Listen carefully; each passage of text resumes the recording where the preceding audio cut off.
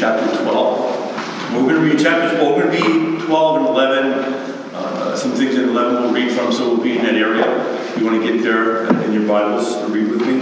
And we're going to be reading the first 3 verses of chapter 12. But before we just give some background, why would the author here in chapter 12, what we're going to read, why does he give these instructions? Why is he giving this word of encouragement to the people here?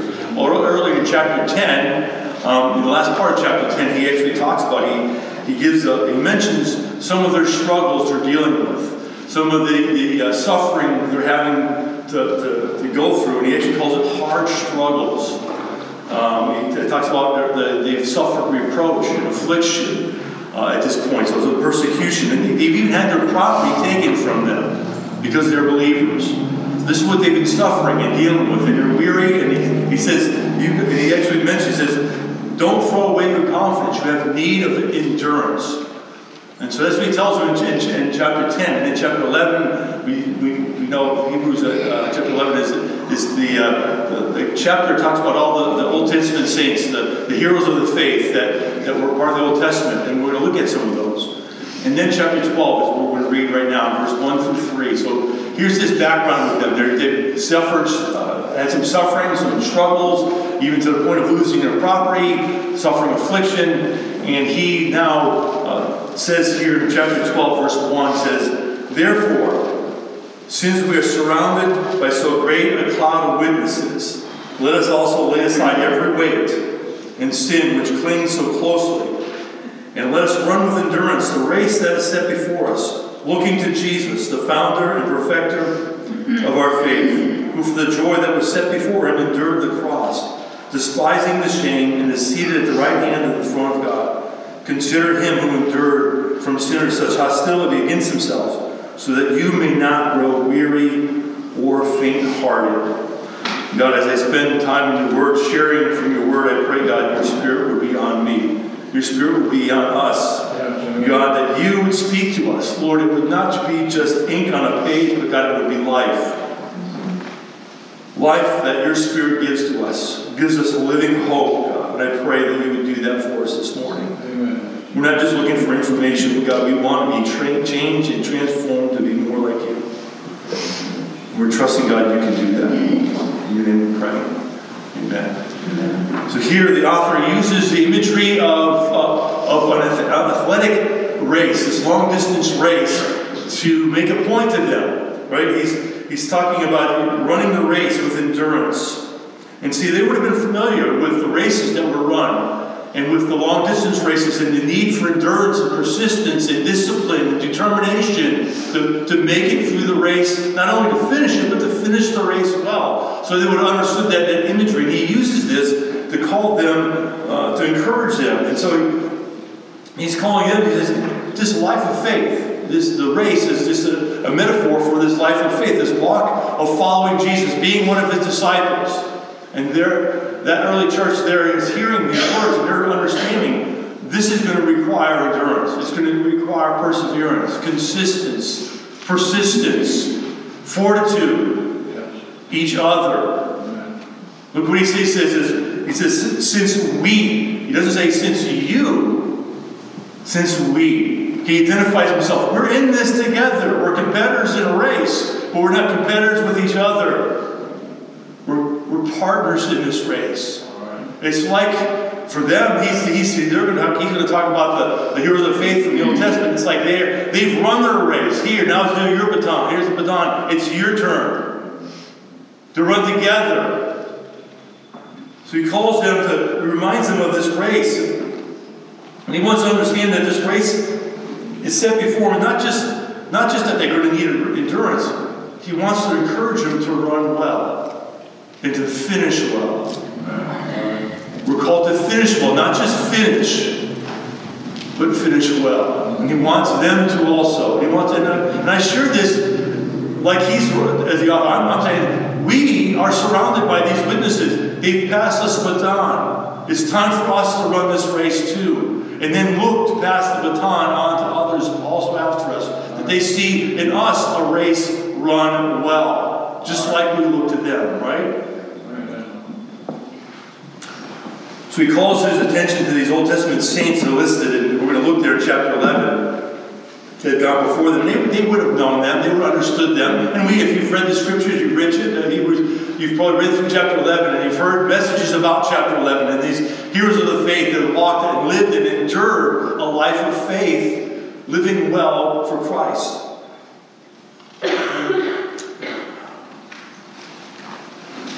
And see, these Old Testament saints, they weren't perfect, were they?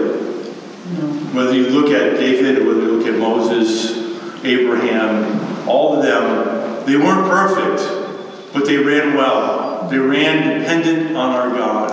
Amen. And so they weren't perfect, but what does God do? God still records their testimony of faith as a witness to us. So he talks about this cloud of witnesses.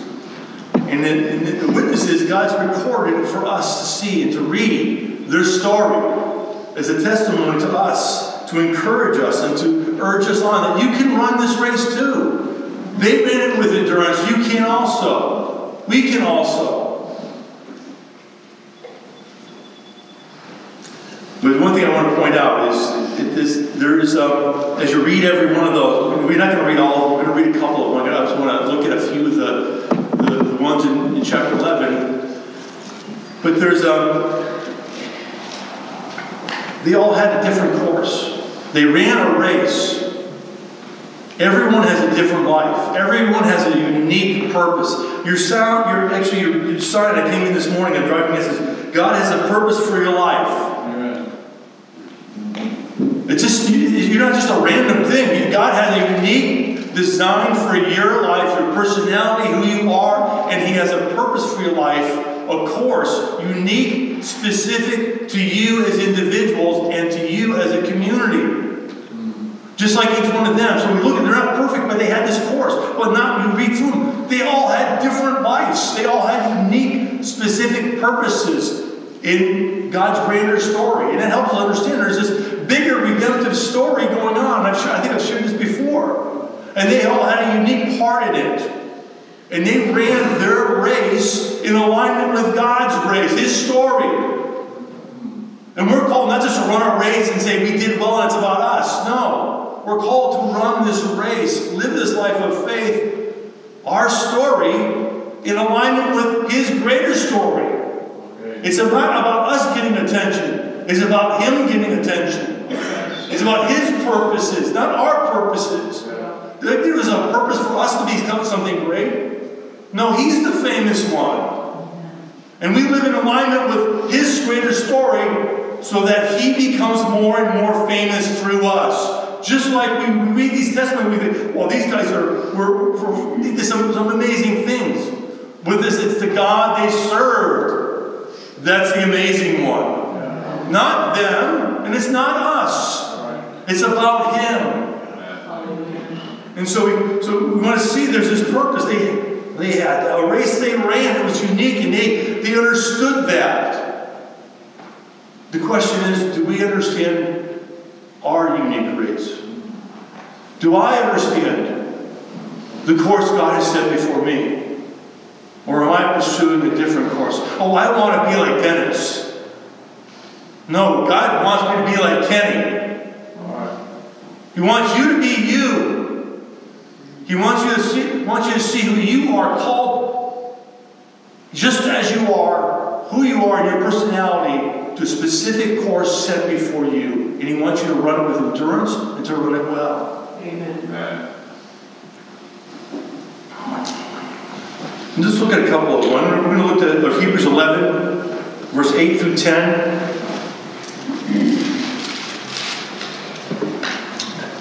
It's Abraham. It says, verse 8, it says, by faith Abraham obeyed. By faith Abraham obeyed when he was called to go out to a place that he was to receive as an inheritance. And he went out not knowing where he was going. By faith he went to live in the land of promise as in a foreign land, living in tents with Isaac and Jacob, heirs with him of the same promise. For he was looking forward to the city that has foundations, whose designer and builder are God. So Abraham, by faith, he obeyed when he's called to go out. Here's what it means to run the race. When he calls, we obey. We go out. We respond to him to where he's sending us, what he's calling us to do. It's a life of obedience. And he went out not knowing where he was going. Has anybody ever gone out not knowing where they're going? Or how they're going to get there? And how they're going to get back? Well, here's Abraham. He has no idea. He just knows God's called him, and by faith he responds. He responds to the Spirit of God, calling him to go out. He went to live in a land of promise. You know, God gave him a promise. And he went to live in the land of promise. But he says he lives in it as a foreign land. This is unique. He's there. He goes, this is the land of promise, but this is a foreign land to me. See, the writer's letting him know, he's got the promise. He's living in this land of promise, but it's not the fullness of what Abraham knows God's promise for him. There's something more. He was looking forward to a city whose foundation, designer, and builder is God. He knew his life was not just about this age.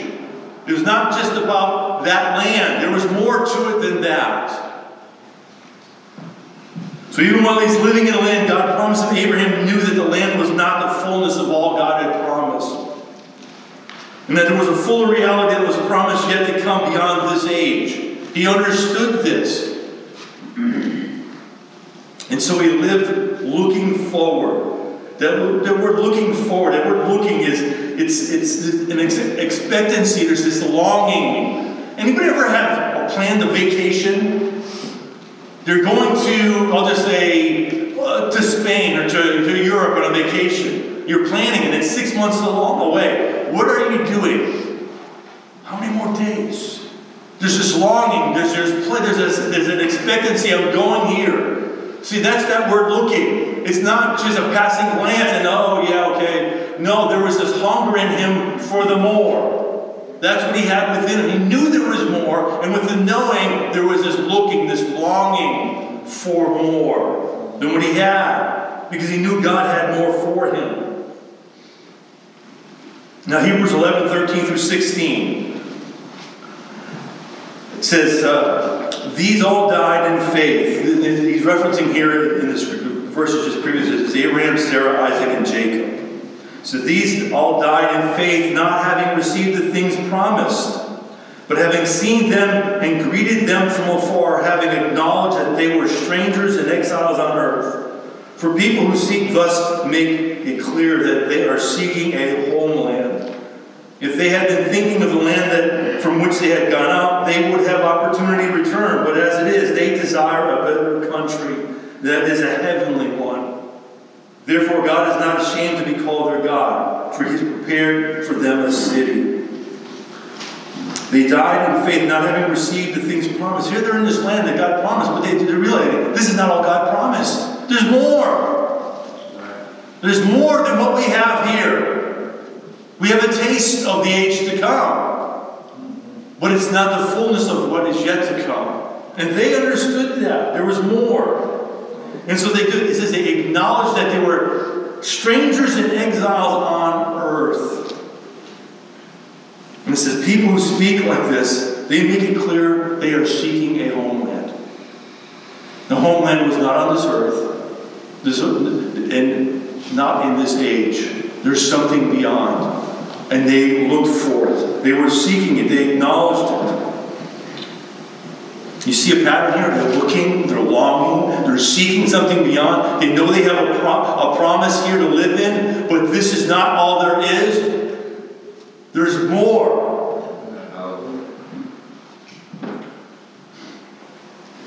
See, they saw and they longed for a better country, a heavenly one. As a result, God's not ashamed to call them be called by them their God.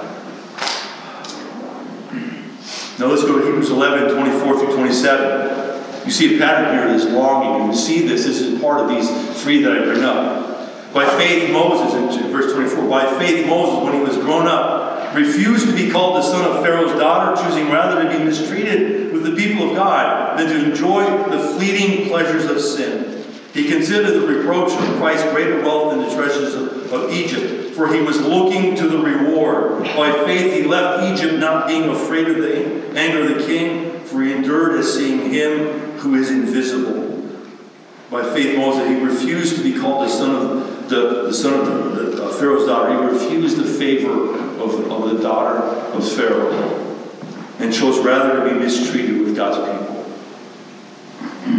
He considered the reproach of Christ greater wealth than the treasure of Egypt, because he was looking forward to a reward. He knew there was more. He understood that, and he was not going to settle for the rewards of earth. He was looking for a greater reward that God had promised. And it says, he endured as seeing him who was invisible. He endured by seeing him who was invisible. He was looking. He was longing. Here's that word looking. It's the same longing, this expectation, this hunger for more. He was living the present life in light of future reward. You see that in those three. Let's go back now to chapter 12, verse 1.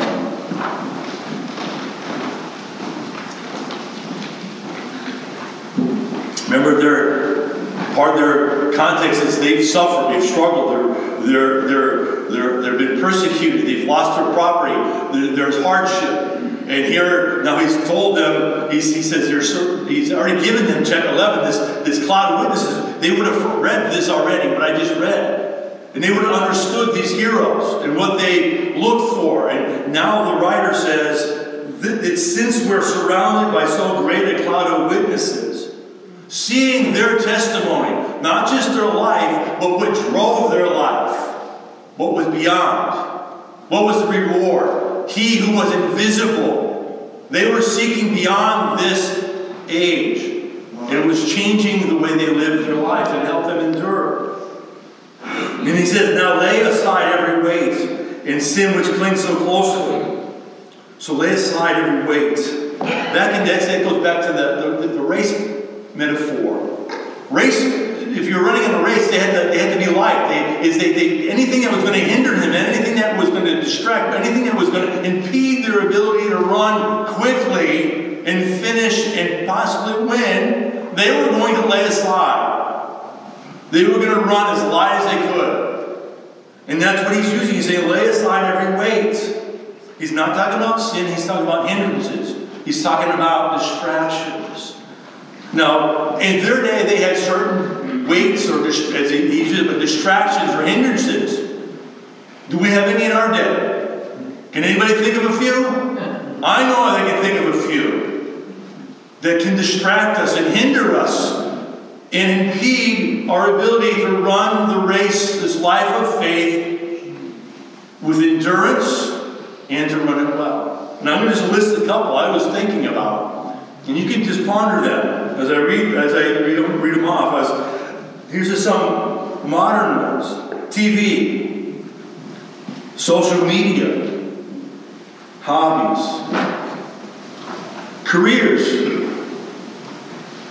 personal ambitions and personal comforts, man-made traditions, the treasures of this world, stuff. Who has a lot of stuff? Sorry. We have stuff. The older you get, the more there is. Lots of stuff. Looking for acceptance. Protecting our own personal rights and fighting for our rights. Wanting to control things. Wanting to be our own king. Anybody ever gone there? I've never been a good king in my own life. Jesus has always been better.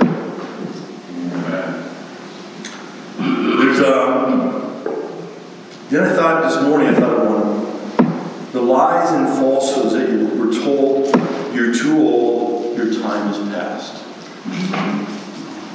These are all weights that are thrown on us by the enemy. He wants us to take these things on because he does not want us to endure. And here the writer is saying, I recognize there's things. It's like a race. They're disciplined to lighten the load. We are called to do the same. If we're going to run with endurance and run well and finish well, we have to put down these weights. We all have them. The question is, will we be willing to put them down? Then he goes on. He says, Matthew 6:21, it says, where your treasure is, there your heart will be also. Just a reminder to all of us. And he says, lay aside the sin which clings so closely. Now, he's not just talking about sin. There's this proneness we have to specific sins. We all have different ones. There's triggers we all have. And this word is not just the word sin. It means having that proneness, this susceptibility to certain things. And he's saying you're going to have to lay down not just the sin, but put down that. What do runners do when they're training to go to the Olympics? They're disciplined to putting down the things that are going to hinder them from training well, being determined, of gaining endurance. So he's saying you have to lay that down too. If we're going to run well and we're going to finish well, it's not just the weights, it's the proneness we have. And it's going to take some thoughtfulness. It's going to have to take some honesty on our part to say, that is something I need to deal with. We'd rather not. But God wants us to be honest with ourselves and with Him. The things that trip us up.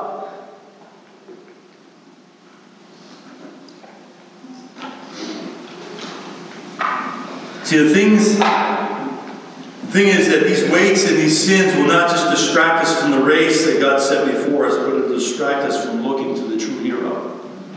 That's what the writer is getting to. Consider this cloud of witnesses. Okay, now lay down every weight, every sin. Now run the race with endurance. How? Looking to someone else. Yeah, these are all heroes you have. But look to Jesus. The song is about, you're singing, there's a name, there's a word. His name is Jesus, the living word.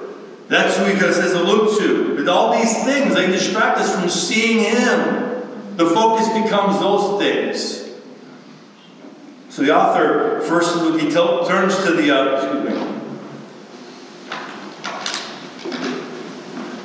he first uses these Old Testament, examples of faith to stir a response of faith in them.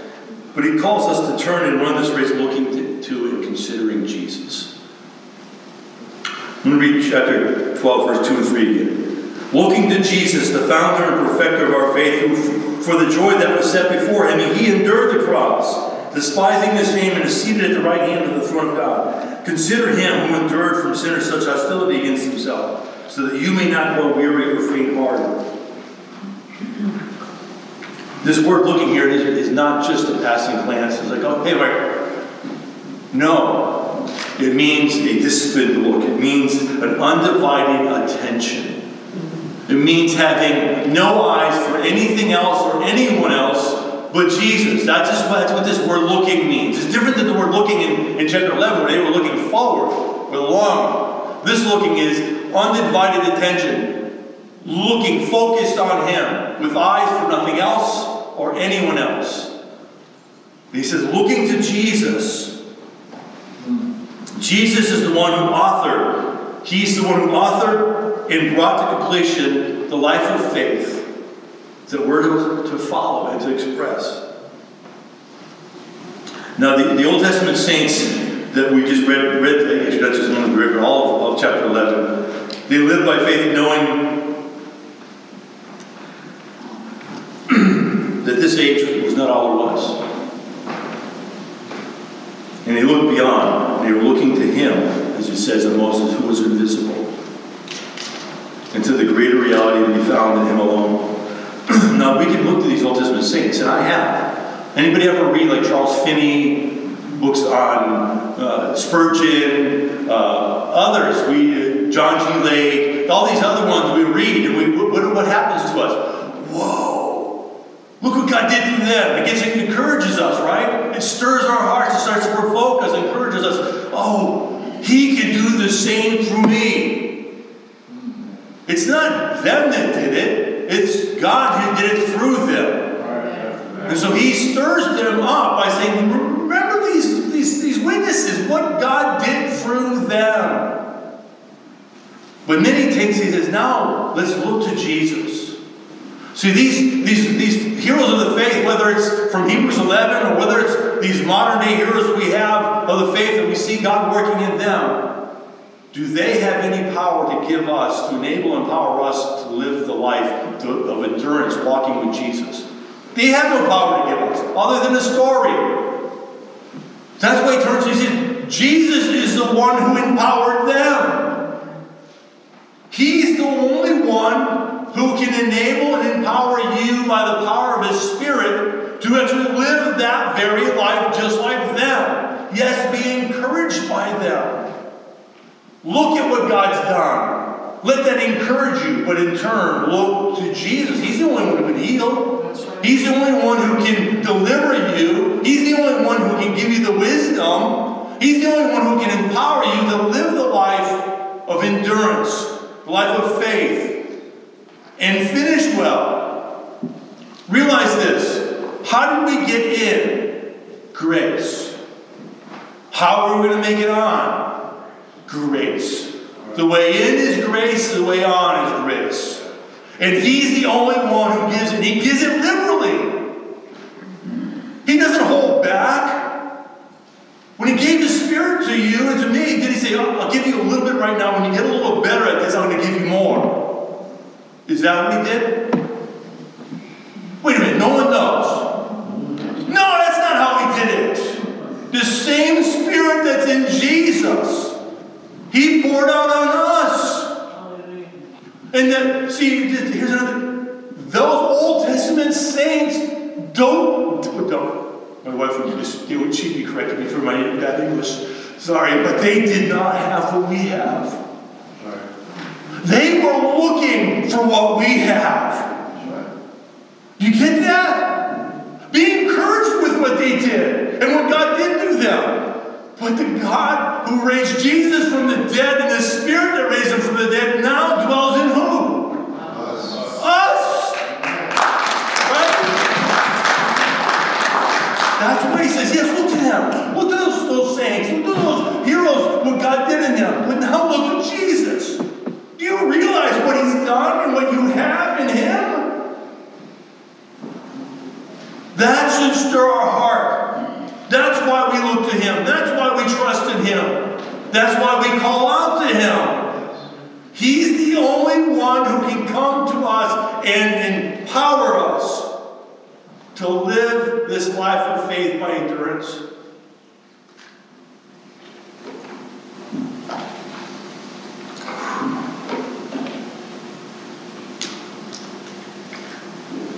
I'm getting a little excited here. God is so good. You think these Old Testament saints, Jesus says that they long to hear and to see what you hear when He talked to the disciples. When He's telling the parables in chapter, I think, 13 of Matthew. He says, these that were before, they long to hear and see what you hear and see. They knew there was more. We read, it says they were looking for it. We don't have the fullness of the age to come yet, but we have it right now in us. We have tasted of the powers of the age to come. When Jesus endured the cross and its shame because of the joy that Jesus saw beyond the cross and its shame, His eyes were fixed on what was beyond the cross. See, He could see the coming joy. He could see the glorification of His Father. He could see the reunion with His Father. He could see His own resurrection. He could see His enthronement and the pouring out of His Holy Spirit on His people. He could see the body of Christ being one. He could see the ultimate unification of all things underneath the rulership of Jesus. He could see those things. That's what he was looking. That's the joy. He saw the fulfillment of all that God purposed through Him in the cross. And He could see the ultimate, complete recovery of the created order and all those He loves. That's the joy. He's seeing the cross. He's not seeing the cross. He looked past it. It enabled Him to embrace it and endure it. because he could see beyond it. Just like Abraham, just like Moses, just like those that have died in faith and walking in the promise, they saw beyond. We're called to see beyond. We're a people of faith. Without vision, my people perish, right? We need to have eyes to see beyond today, in this moment. Yes. See, Jesus, his hope and his joy was anchored in God, the Father. And all that God purposed through him on the cross. And that's what shaped how he was going to respond to life and to death. And it empowered him, and it's going to empower us. So we're to consider Jesus. It says looking to Jesus and considering him. It says, it says, considering Jesus, who endured from sinners such hostility against himself, so that we may not grow weary and faint-hearted. So we're not only to look to Jesus alone, we're to consider him. That word consider means to be thoughtful, attentive, remembering, meditating on him, who he is, what he's done, what he's doing, what he's promised, what is to come. He's saying, consider those things. And the same joy that Christ saw, we'll see. And we will not grow weary or grow faint-hearted. This is another term. These two terms are another thing that was used in the races. See, this growing weary and faint-hearted, when someone would run the race, this long race, and at the end, they'd cross the finish line, and they would collapse. Weary, worn out, done. And here he's saying, consider Jesus so you don't do that. Why was he saying that you don't collapse? Because they were still in the middle of the race. You don't collapse in the middle of the race. And he does not want them to. We don't want to, right? I want to finish well. I don't know about you. I want to look to Jesus, and I've been trying to consider him all the time. This stirs my heart. This is something that's been in my heart for about a month now. I don't want you to be weary or faint-hearted. I don't want you to collapse before the finish line. I don't want myself. I want to see the church collapse. We're called to look to Jesus. Yes. Sometimes this is old school. We look to so many other things. We're called to look to Jesus and be true to him and him alone and consider him. That is how we're going to have his joy, his hope. That's going to secure an endurance for us. It's him living in us and all that he is, who he is.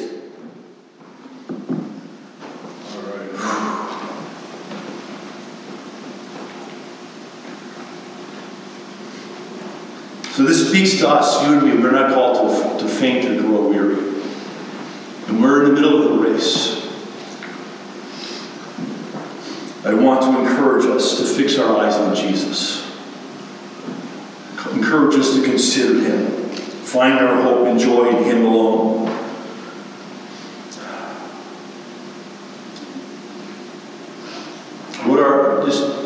To challenge all of us, are there weights that are impeding us? Are there things in our life that have distracted us from being solely focused on Jesus? Or their sin, their proneness is so. Jesus is still the same as he was yesterday. Yeah. He says, come to me. Don't try to clean up yourself by your own power. Come to me. Confess. Be honest. And he forgives. And he cleanses us. And he empowers us to live a whole different life. So I want to encourage you to do that, if that's where you're at. If you're weary and faint-hearted, if that's you today, and you're ready to give up, you feel like giving up, look to Jesus. Look to Jesus. He's your answer. If you need prayer, we're here to pray for you. We're here to encourage you. We are partners in this race together. Amen.